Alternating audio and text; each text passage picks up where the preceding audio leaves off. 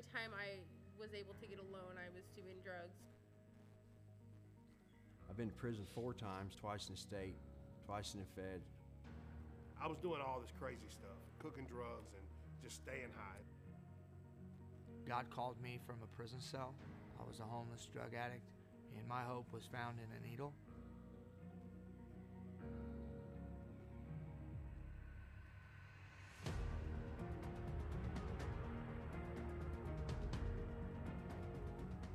I was 8 months pregnant, homeless, living out of my van. You know, it wasn't Freeway that saved me, it wasn't John Stroop that saved me, but God uses Freeway in such a mighty way as a tool to reach these people. There's not a community or a county in America that doesn't have a drug problem. And the church has the answer, and it's the gospel of Jesus Christ.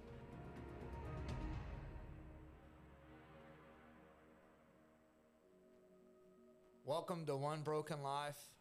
My name is John Stroop. I'm with my good friend Casey Merrick. Hello. And this is part 2. We're exploring broken lives, what God can do with one surrendered person. I'm excited to continue part 2. You hear about the negative impact that drugs, crime make on our community, but what you don't hear about is the positive impact one radically changed ex-drug addict or criminal can make, what God can do. And a lot of times when we go visit churches to preach and do evangelistic stuff, I'm reminded to tell the crowd that I'm not here looking for the big move of God and 1,000 people on the altar, which would be awesome. But I'm looking for the one who's willing to get uncomfortable and surrender to the Lord. And so kind of the theme verse for the podcast is Psalms 57:17. The sacrifices of God are a broken heart and a contrite spirit, A broken heart and a contrite spirit, oh God, you will not despise. And so we're here exploring Casey's One Broken Life. And we just finished on those who've listened to part 1, maybe on Spotify or Apple or YouTube, are with us now. Thanks for listening to the second half of this. And if you haven't heard part 1, stop right now and go back to part 1 and watch part 1, because you're not really going to understand everything we're going to talk about here. So we're talking about, we left off on your wife, Jessica. Mm-hmm. And so Jessica, who would be a great guest on the show, she is, comes from a background of abuse. You meet her at Freeway. You go to the leadership of the ministry as her father, right? Mike A., kind of her spiritual father, mm-hmm. and ask him and his wife, who actually took her in, rescued her from a park bench, took her and her 2 kids in, moved their 2 kids in one bedroom, moved her in their house, and then and helped her start her life over again. And finally, she pressed charges on this guy, mm-hmm. her husband, who had been abusing her forever, mm-hmm. beat her, go to prison, get her strung out on drugs, go to prison. She'd get her life together, get a car, get a job, get a place to live. He'd get out, he'd abuse her again, start using drugs, she'd start using drugs, and it just, that cycle in her life was finally broken. And Mike A. and Julie A. were used, who were co-founders of the ministry. They were used to help break that cycle in her life. And so now you meet Jessica, mm-hmm. you inherit 2 children, Bladen and Alyssa, mm-hmm. who come from toxic, unhealthy family life. Like, their idea of healthy is very unhealthy, right? Yeah. Their normal is abuse, mm-hmm. neglect, mom in and out of trouble, psych wards. I mean, I know Jessica's past, and seeing whatever they saw through their biological father, Brad. And so now you take this family on. So do you know how long it had been from the moment, around the time that Bladen and Alyssa started having some consistent discipline, mm-hmm. and structure in their life until you came into their life? Do you know about how long that was? How long of their life that they had not had consistent structure? No, they hadn't had consistent structure, right. ever. Mm-hmm. So now Jessica's living with Mike and Julie A. Right. And then you begin to court her to marry, mm-hmm. her. So from the moment that Bladen and Alyssa, had that structure in their life, and Jessica was learning how to be a parent, right? Learning what discipline was like, learning all that. So now these two kids have this man come into their lives. Do you know about how long that it was? From the time that Mike was helping them to the time that I kind of entered in on the scene, I would say it was probably about 6 months. Okay, so 6 months. Yeah. And I have a similar story. You know, my wife brought 2 children in the scene. I brought a child in the scene, and her older son, Chase, he was 13, and it was about 6 months, what we dated before we got married. And so, and so you inherit these kids, and then you get married. Yeah. And so now, not only are you dating a woman for the first time in Christ, so you're not really dating, you're courting, right? Correct. You're courting her. And you guys did phenomenal. Like, you killed it, Appreciate that. You set a great example for me. I was already married, but I mean, just the example you guys set is phenomenal. So you guys explain, let's just talk a little bit about that courtship, how you courted her and how that worked. Yeah. Well, I think two things that I had going for me. One was just a healthy distrust of myself for the first time in my life. I think that was key. And then just a lot of good support. You mentioned in the last segment just how you had to get in my business about some stuff that on the surface we felt like was okay, but just about spending time together. Whenever we had the kids, before we were going into the treatment center, she would come into my apartment and we would just grab a quick bite to eat, and then we had another friend that would watch the kids while we would go in and visit with the residents and at the treatment center. And you just brought it to my attention that it needed to be. We shouldn't trust the way we see the situation, but how could it look from somebody else looking in? And if we were doing something that could be questionable on any level, and it could be misconstrued, we would be spending a lot of our time trying to defend ourselves for something we didn't do. Whereas we could just take another step away from the boundary and just another step towards obedience and save ourselves from all that trouble. And so just, learning to accept that. And, as you said, I didn't really appreciate that advice at the time, but I prayed on it, and I thought about it, and I did come back and thank you for that, because you were wanting us to be successful. And just surrounding myself with men that could see it more clearly than I was, and asking, for the first time in my life, begin asking, how things look and how they are, and just not trusting myself was a big thing. We knew what would happen if we crossed the boundary, so we really tried to step away from the boundary. And I mean, we went to the extreme, like where we didn't have any physical contact for 40 days when we first started courting, because I didn't want it to get out of hand. And I actually really wanted to learn to fill in the awkward moments with words instead of touching, or, trying to relieve the awkwardness by just some kind of emotion, driven impulse. And so I think we really learned to read each other and communicate as a result of that commitment. Yeah. And so you get married, right? You have a wedding, and now you're together. You have a blended family. Yes. Which is very, very difficult. Not only do you have a blended family, but you have a blended family. 2 toxic pasts collide. Yeah. So now how old were Bladen and Alyssa? I believe 5 and 6. 5 and 6. And so not only, so you're married, you're going to church, but now you've got, so just what was that like, trying to love these kids? They're not your children biologically. They have this idea of who their dad is. And then you got not only do you have in-laws, but you have 2 sets of in-laws, because you've got their biological dad's parents, grandparents, their grandparents, and then you've got Jessica's parents. So what was that like? Well, I would probably compare it to like a Taliban training camp, if you've ever been to one of those. Not this week. Not this. Okay. Well, I've watched them on TV. They're pretty intense. Well, it's even more real than that. I was in way over my head. I had no idea what I was getting into.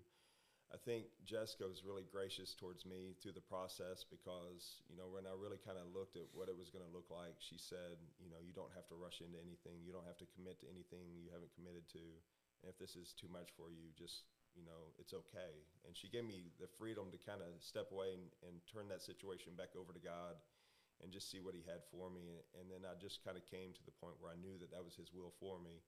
And by her doing that as we were going into the marriage, I think that freed me up to make up my mind that this is something that I was going to commit to, you know, regardless of what it looked like. And I needed that going into it because it was overwhelming. You know, I remember holding Alyssa one night for hours, and she would say that she wanted to shoot me, you know, just repeating basically stuff that, you know, she heard her parents say, and that she had a gun. And I just held her, and I didn't know what else to do other than just hold her and pray. And I said, Alyssa, what works? You know, what is working about this? And she said, nothing works, and finally passed out. And I think that was kind of a breakthrough moment for us because I think I just kind of, I told her, you know, before she did kind of pass out, you know, not because I was squeezing her, because she was just exhausted herself, that I wasn't going anywhere, no matter how hard this was, I was going to be there, you know, and so we still struggle, you know.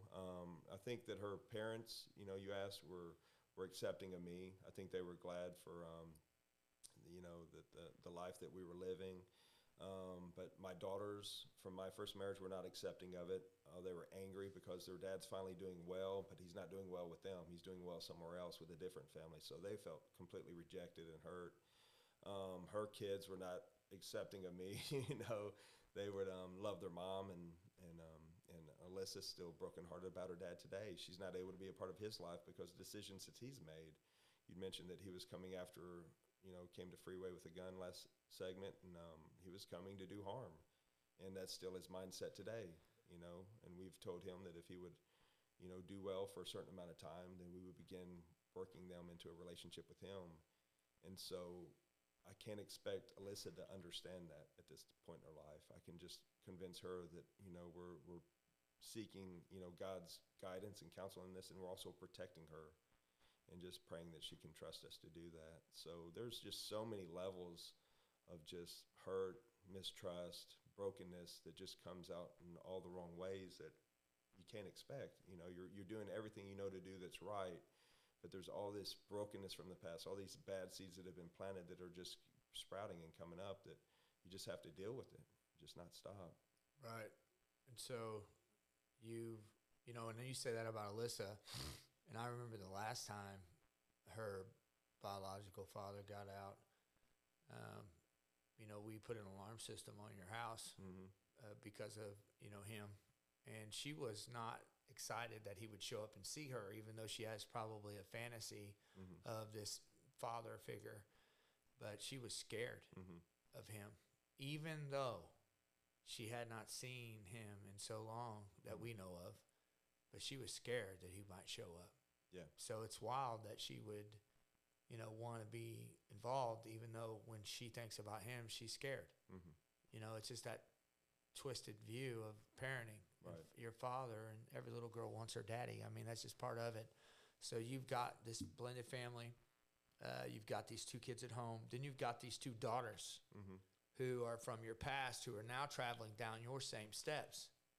Right. So let's kind of venture through that just a little bit. So you're in the church, you're serving, you're involved, you're plugged in, you're surrounded by godly people. Jessica's surrounded by godly people.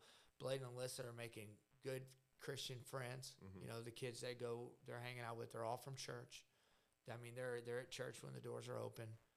And then your two daughters come back into the scene.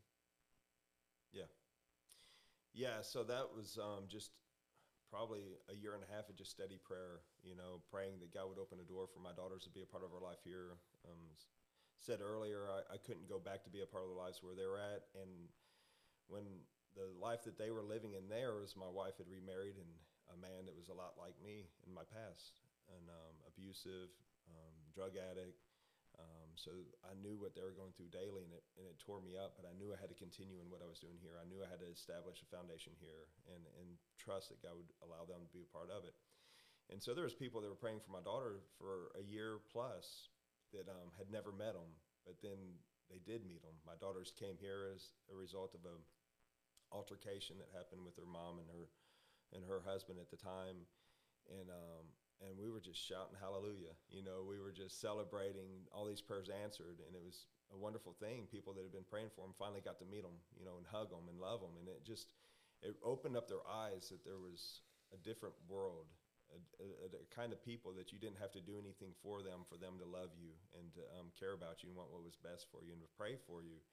And it was an eye-opener for them. But at the same time, the life that we were living was so drastically different from the life that they were used to that it was a culture shock for them. And it was, I think it was more than they could really prepare themselves for. Yeah, and so, you're excited. Jessica, to add, has just been a trooper. Like she's just been willing to go the extra mile to try to help with your biological children. And so Sarah and Hannah come move in with you, right? Yeah. And so let's kind of just not fast forwarding too much, but let's kind of talk through so you're married, you're involved in ministry, you're involved at church, you're serving, and then I remember asking you to preach a sermon, and I would ask you to preach, and you would, let's just kind of let you explain that. So I felt like you had a calling on your life, and I seen a calling on your life, and so I would ask you to get a 10-minute, 15-minute, message together. Right. So let's talk about that a little bit. You're venturing into ministry. Yeah. So we'd have our Thursday night prayer groups. We had Wednesday night after church service. The ministry was growing, and we were meeting together more often. Friday night freeway. Yeah. Saturday night freeway, and Sunday school.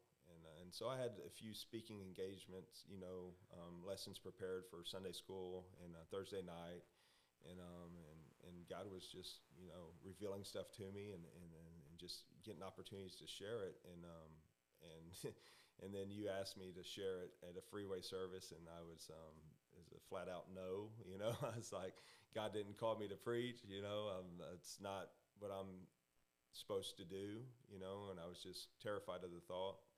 And so I just rejected it. Yeah, but I don't know if you remember, there were times that before you rejected it, to where you would go speak and you would get sick. Oh yeah. And lock yourself in your apartment and not eat, and just overwhelmed with anxiety. Yeah. And there was a time when you came to me and you got mad at me, and you said, "Why do you keep asking me to do this? No. Quit asking me to preach. I'm not called to be a preacher." Right.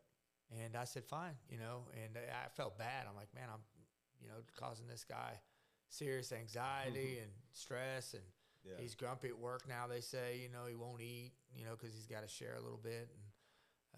And then what happened? How did God reveal your calling to you? Yeah. And you're exactly right. I was highly irritable every time I was preparing. I'd really short and with people, and on a trip back to, I think it was actually the same time when you talked about we weren't at Freeway. It was the first time we went back home to Donovan, and it was the first Freeway service that we missed, and since it began, or since we started attending, and I had a chance to go back and visit my family back home, and so when we were there, I was just kind of catching up with my family, trying to make amends for the past and things like that, and had a conversation with my grandma that didn't really go too well at the time. She had made some comments just about her life and Christianity, and I was just pretty bold with the truth, and I just kind of questioned some of the things, and just the fruit of just Christianity, and she got pretty upset with me and made a statement that that I wasn't going to preach to her, and just under conviction, I just said that that's what I've been called to do. I'm going to preach wherever I go, and I think that was just not something that I set out to do through that trip, or even a conversation that I had even planned, but just under just deep conviction, just by being in the presence of the Word, and just examining what it means to belonged to him, that it just kind of revealed itself through that conversation that I was called to preach the Word of God, because I was not sure of anything else. I was not convicted as much by anything else. Yeah. So then you came back to me and you said, you told me that story, and God used those words to speak to you. You said, I'm not going to stop because God called me to preach. You know, isn't that cool? Yeah. God Amen. took them words like a spear, man, and he pierced your heart with it. That's right. And he told you, no, you are called, knucklehead. Still got sick for a while though after that. Yeah. It's different having a conviction. Yeah. Yeah. And then you got a better job. You're working with Rick Lechner, who's a co-founder. He got you a job. You're working there. He gets called in 2013, something like that. I think 6 years ago, and goes to Omaha, and then you take over his position. And then so the process of time, us at Freeway for 7 years. We were in a hot, dirty gym. There would be bats and rats, hot in the summer, cold in the winter, the kitchen breaking down all the time, hundreds of people there, bathrooms don't work. I mean, it was a nightmare. So we're inside of a building right now. You can't see by watching on the video, but we're in an old bowling alley that was remodeled. We brought it back up to code, but we bought this building. It was condemned 2 years before we bought it. So we felt led to find a building, and we didn't have enough money to put dumpsters in the back to demo it. But we got somebody to loan us some money. We bought this place, and I don't know anything about construction at all, and you know that. I'm not a builder, carpenter, mechanic, any of that stuff. Like guy stuff, I'm not good at that stuff. I can cook, I can clean, and I was raised by a single mom personally. But so we get this building, and it was time for us to hire a staff person. And I talked to the board about you, and asked you your number one responsibility is to tend to this building, help me get this building going. So talk about that, the phone call. The phone, I don't remember if I called you or if honestly, I just don't remember if I called you or asked you face to face. But so that transition to working at that diesel transportation company, oil transportation company, to now you're coming here. Yeah. What was that like? Well, it's something that God had been working on mine and Jessica's hearts for a little time. We'd gone on a few mission trips to Mexico, and just really kind of weighing out what life as ministry would look like, because we were both working full time but serving in ministry through Freeway every opportunity we had.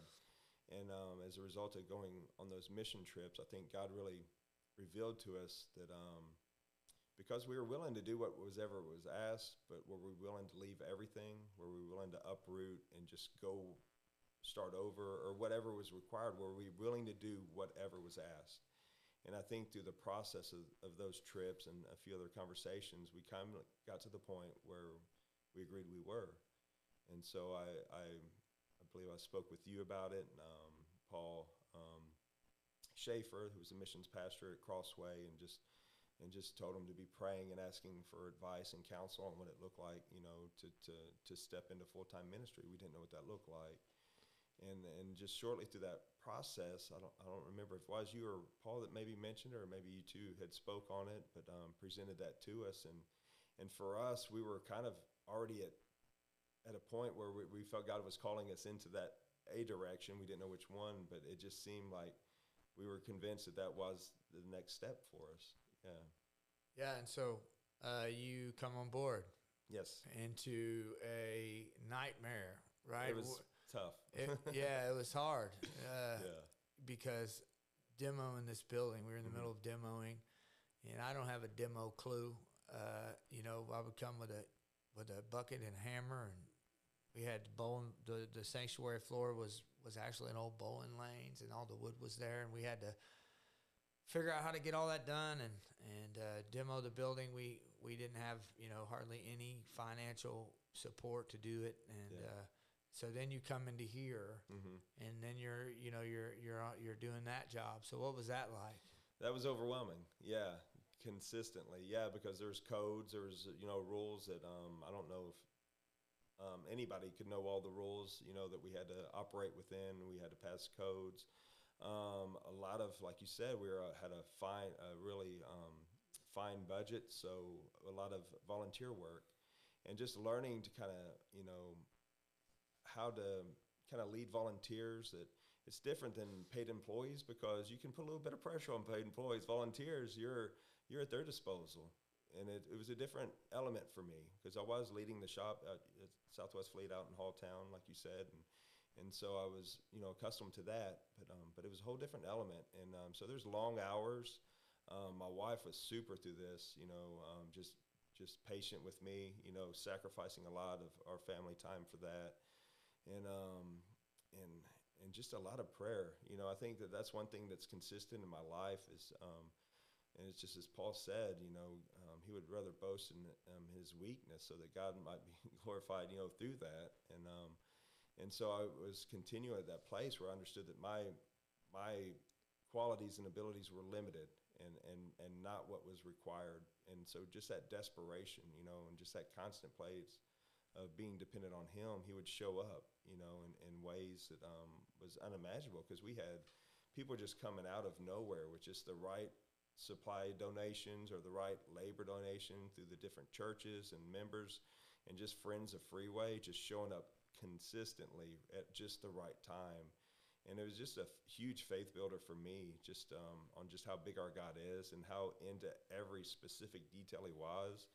Because there's really no reason we should have had this place done, in the time we did. We missed our deadline by a couple months, but just to be able to get it done when we did, and it's a nice building. It's not just thrown together, but it's a solid structure. Yeah. And so that was your first taste of full-time ministry. Welcome to ministry, right? Yeah. Doing whatever you can do, and so whatever you're asked to do, and you did that well. You did a great job, and we got the building going, and so now we're up. We brought a building to code that was built in 1950. It's 2021, 2018 when we bought it. 2019, I think, when we finally got it open. Was it 2019? And so 2019. then we begin services. You're in ministry. Now let's back where we were. We jumped into this, and we stopped talking about Hannah and Sarah, your daughters. So let's kind of transition in the process of this. Sarah and Hannah had been down here before. Hannah had flaked out. They had come into addiction and crime. They followed in your footsteps. Yes. You want to talk a little bit about that process? Yeah. So we'd kind of gotten to where they'd come to be a part of our lives, and we were celebrating that, with the church, and they realized that it was more than what they signed up for, that they weren't ready for that level of surrender, and they left, and they crushed us, as a family, as my family here, my blended family here. We were devastated, and we just learned to praise God through a broken heart through that, because God was faithful and God was working on them still, and we just had to learn.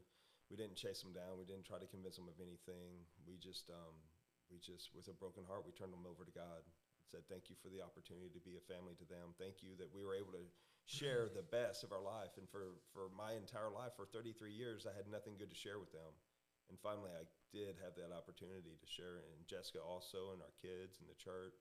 We poured 100% of our best into them. And then when they rejected it, we just had to turn them back over to God. And so they went back into addiction. And my oldest daughter, Hannah, just through partying, got pregnant with Miles, my grandson now. And my younger daughter, Sarah, same lifestyle, just brokenness. My older daughter, Hannah, she's just thrown from a vehicle that was moving, chipped her tooth. Just total chaos, just the same life. And so, yeah. And so, Hannah, I'm going to be honest here with you. I thought Hannah would be the one that didn't make it. I tell her that if she was in this room. I thought Sarah was the one that was serious, and Hannah was just playing games. Yeah. And then ended up Now Hannah shows up at your house. Yeah. Was Hannah and Sarah together and Sarah left, or was it? Yeah, they left, and they came back and they left again. And so we were,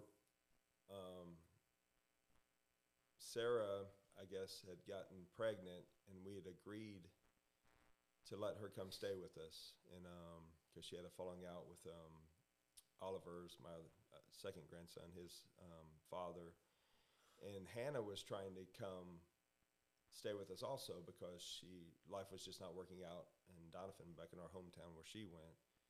But we were not going to let Hannah come stay with us this time because just the hurt and the pain that she caused with our other kids. And I was just blaming Alyssa. And so I was going to protect my family and not let her be a part of that. But we were trying to help her transition to a place in the Springfield area where she could get help. And none of the doors would open. Nothing we tried. And we were exhausting every resource we could find. And then the week that Sarah, the younger daughter, was going to give birth to Oliver, Lizzie came to be part of that, the birth, and brought Hannah here and just left her here basically on our doorstep.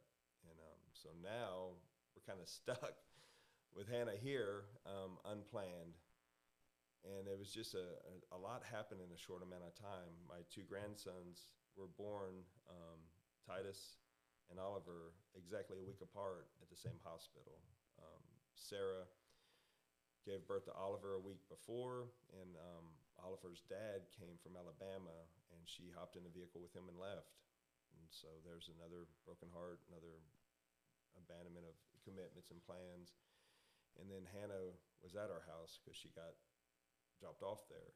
And she was actually supposed to give birth to a daughter a couple months later, but gave birth to a son a week later, Titus.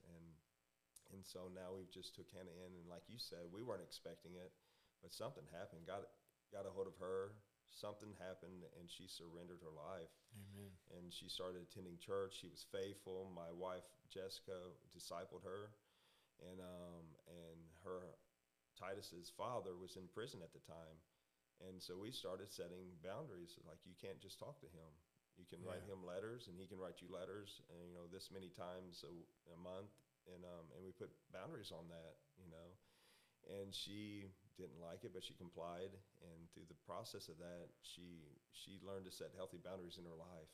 And we were preparing her to have a healthy marriage. That's amazing. I was there, Mm-hmm. and I seen all of it. And then it's just conversation here, but he got out of prison. Mm-hmm.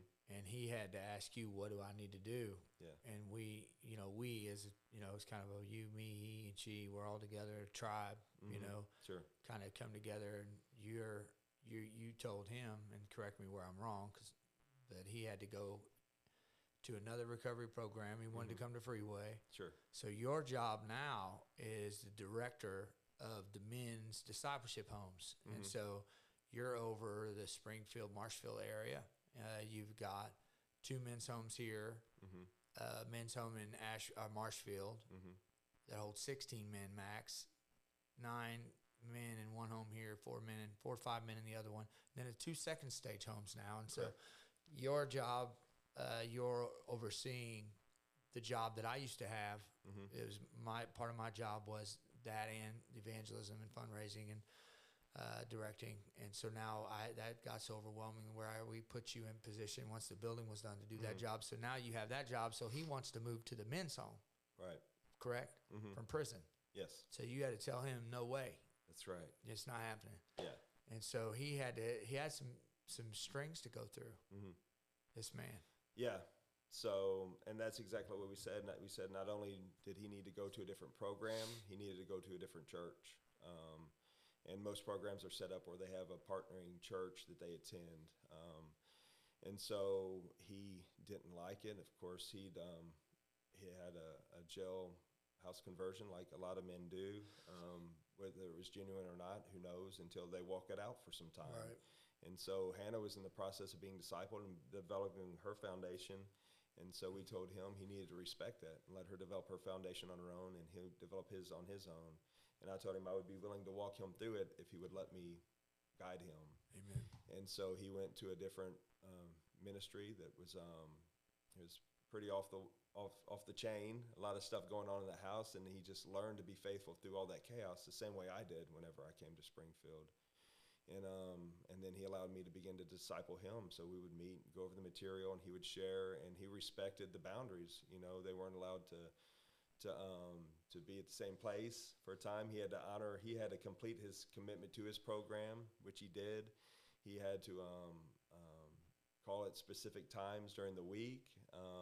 He really met the challenge, you know, and allowed another man to help him to see what healthy boundaries, healthy relationships look like. And we developed an excellent relationship through that, and we're still part of his life today. Yeah. We're still growing. And so you discipled him, your wife discipled Hannah. He had some skin in the game. Mm-hmm. You know, the only way you can tell if somebody is serious if you invest the one thing they can't trade for drugs and alcohol, which is instructions. So we invest instructions, and our return on our investment is their obedience. Yeah. So that's how we tell. That's the way we work things out here. And you did that with him, Mm-hmm. and he did everything. Yeah. I love that guy. Yeah. I do too. Yeah, he you know. It's a keeper. And I'm gonna try not to cry, but he loves you like a dad, and he said that to you up there on that stage whenever he graduated his discipleship. Yeah. And that made me and Charlotte cry.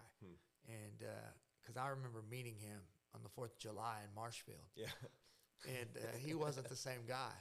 No. You know, but now he's married.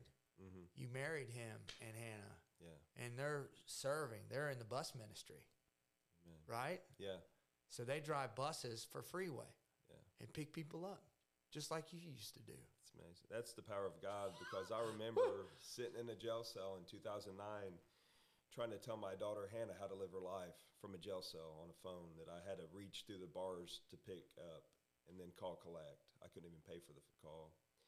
And she threw the phone down because I told her I was disappointed in her. And my younger daughter picked up the phone and said, "Dad, we're disappointed in you," and hung up the phone.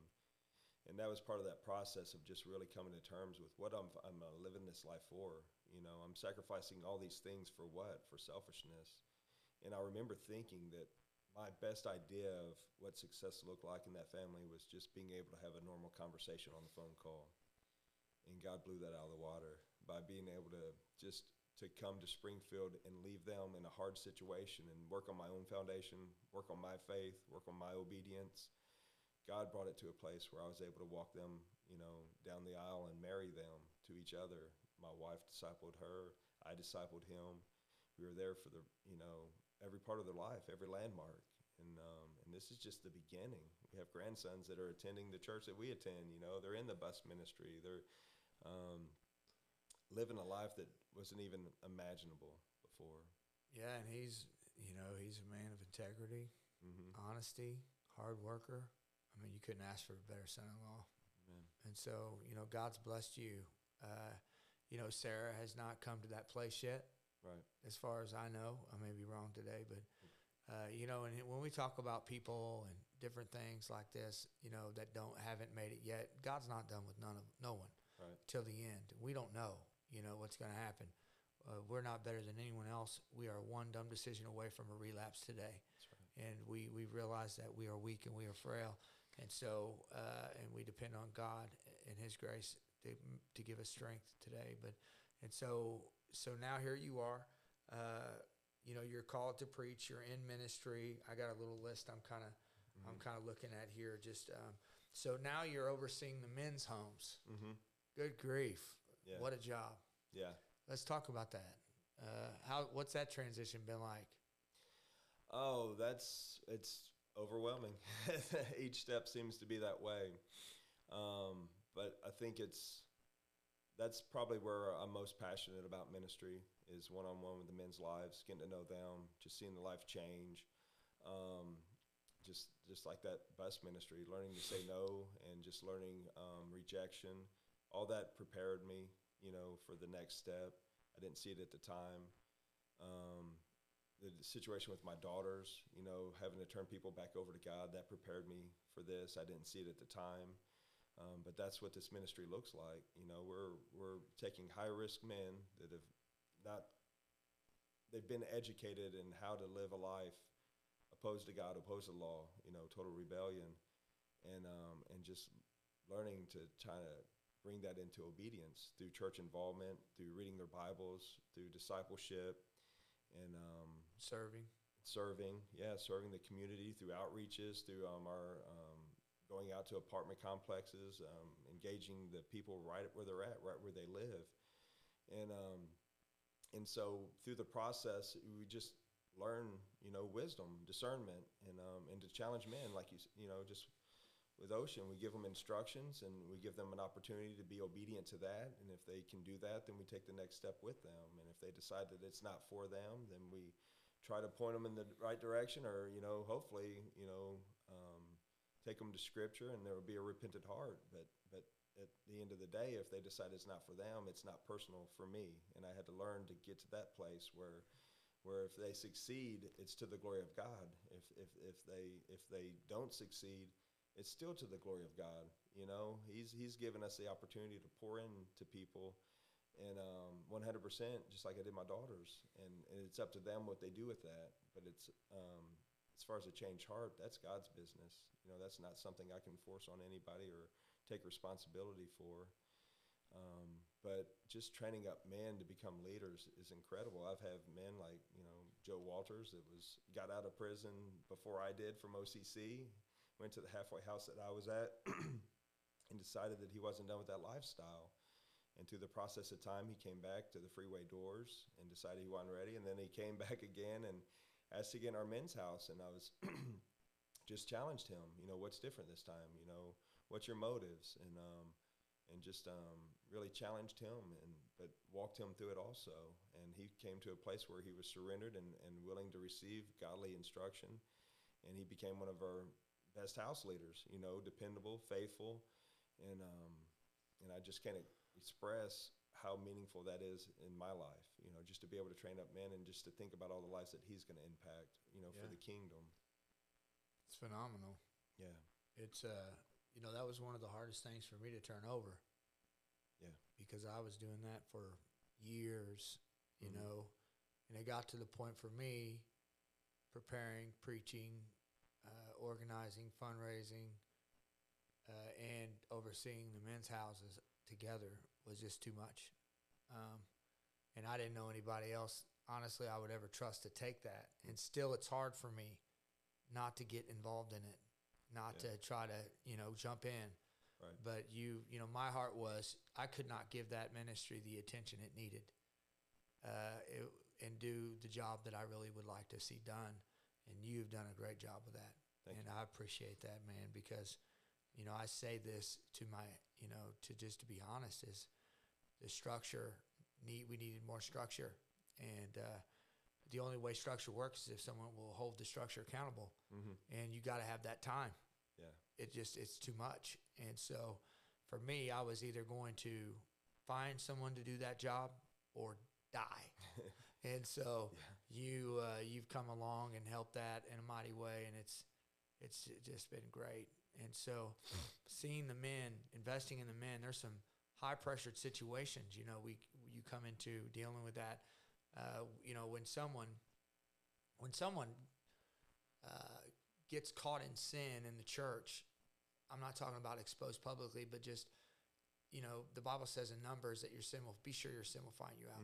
And so say so-and-so gets, you know, if they're really involved in church and something happens in their church leaders, their Sunday school class, their teacher, they find out about it, you know, they work through it. But our program, if you get caught up in a situation that's a golden rule for us, you know, you relapse, you drink, you get high, you know, you don't come home at night when you're supposed to come home. Something that is a golden rule for us. Right. You know, we are not just slapping your hand. You get kicked out. Yeah.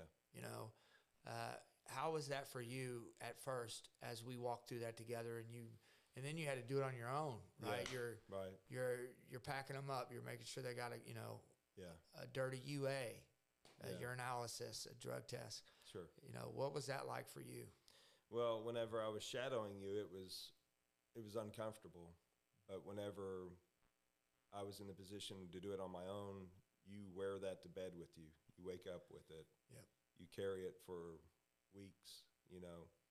And I don't ever want to get to the place in my life where I'm used to that, because we want to see every man succeed.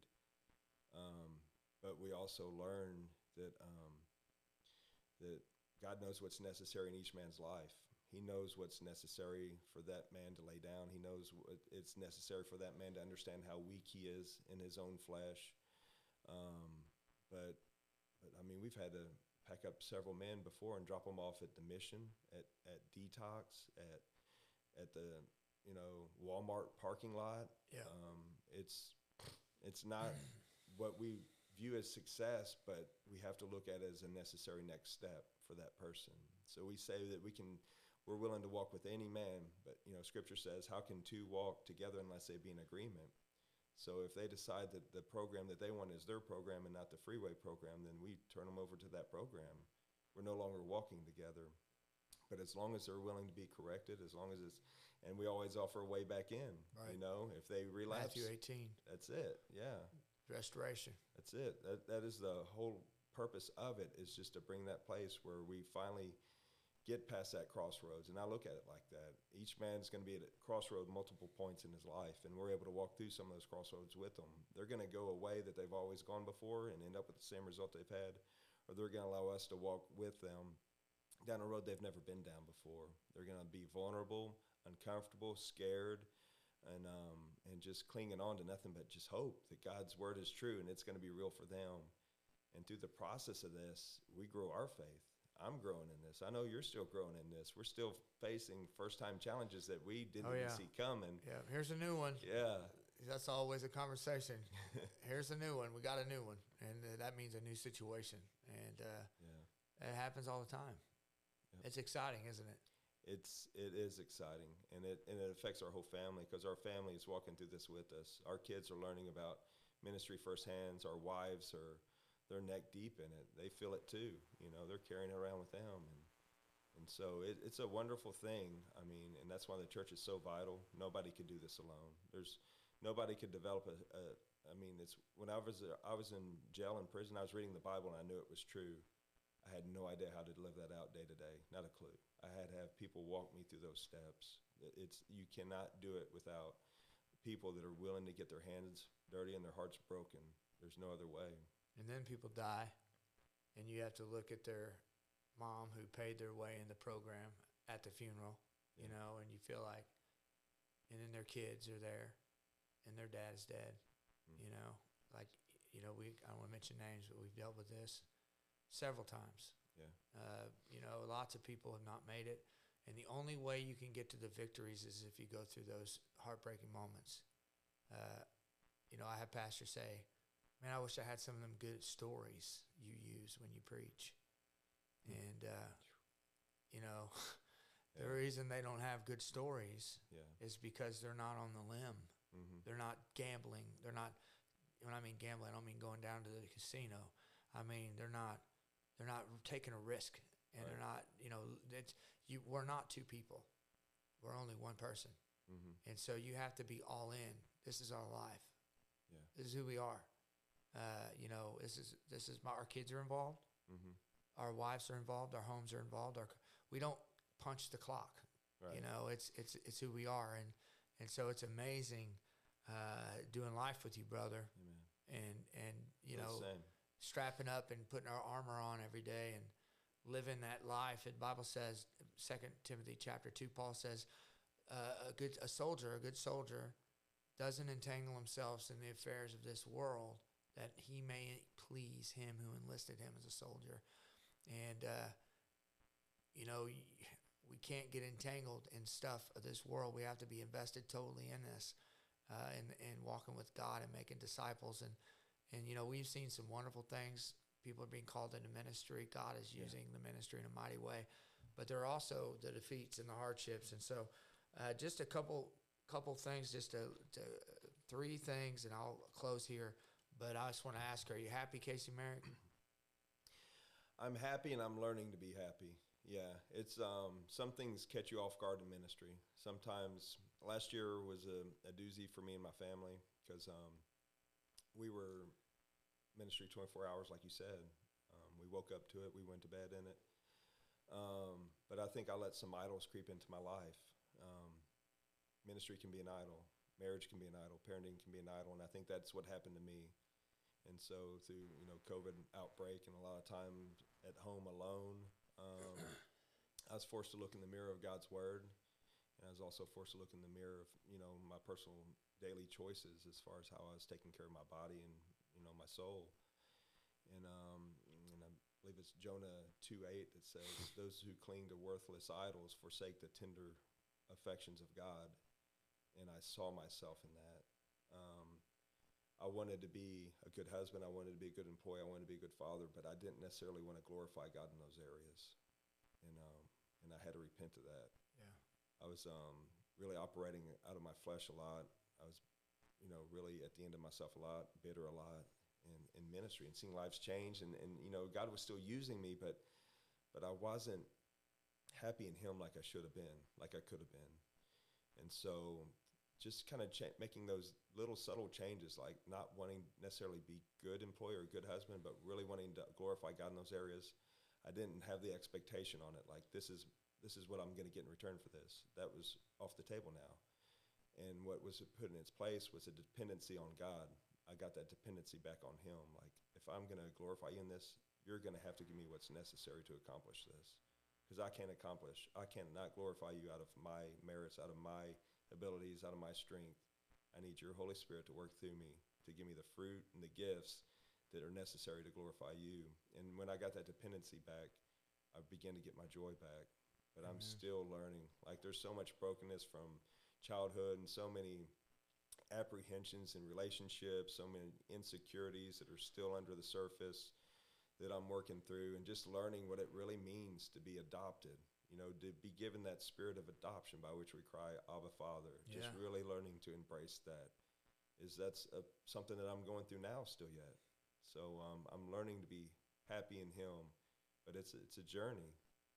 Amen. And it is. And, joy doesn't depend on circumstances. Adrian Rogers says, happiness isn't joy. Happiness depends on what happens. Joy is deep.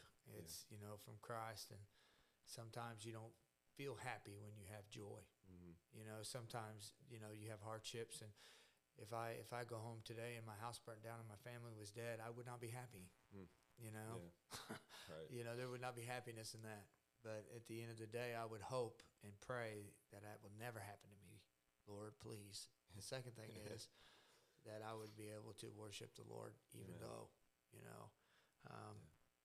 So today, what brings you joy, Casey? And then is there anything you would like to end the listeners, someone listening today, something maybe people you would like them to know before we close?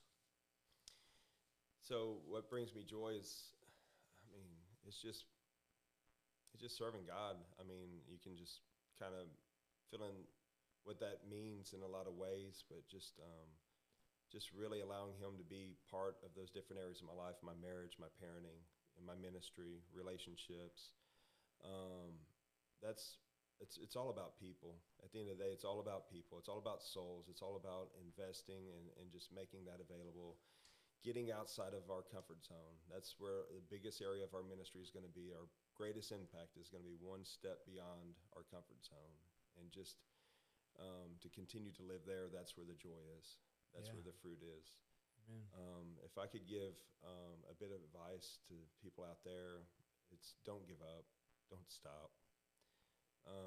The breakthrough happens right at the breaking point, and the breaking point is where so many people just stop, and they're right there. They're just one or two steps away from the biggest breakthrough of their life if they would just push on, In Ephesians 6, where it talks about, taking on the armor of God, equipping ourselves. We get ready for battle, and there's so many people that do that, but that it says, now having done all, to stand.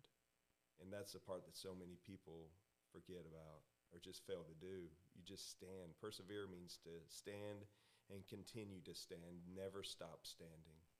And if they would just wait it out, if they would just press through this hardship, and that's where the breakthrough is going to come. And that's where the maturity comes. That's where the endurance comes. That's where the character comes. That's where the life lessons that you're talking about, the testimonies come. It's all right there if we'll just hold out just a little bit longer. Wait on the Lord. Amen. It's beautiful, you know, and there's a scripture in Colossians 1. I just want to close with the scripture, 1:21. It says, "And you who were once alienated and hostile or enemies in your own mind, doing evil deeds, he has now reconciled in his body of flesh by his death in order to present you holy, blameless, and above reproach before him or in his sight." And, you know, that's the beautiful thing about that broken life. You know, you before him, that insecurity, we're presented holy and blameless and above reproach before him. Sometimes, you know, we get to beating ourselves up about our past, and we deal with the, you know, the shame and the guilt. You can't unthink things, and you can't forget some things, and some memories come back to you no matter what. But you know, when you come from our past, kind of like an active combat vet, you know, you just think about those things flash through your mind, those memories and things that happened. But, you know, we can rest in him today. And so thank you for joining us. Casey, thank you for being with us in One Broken Life.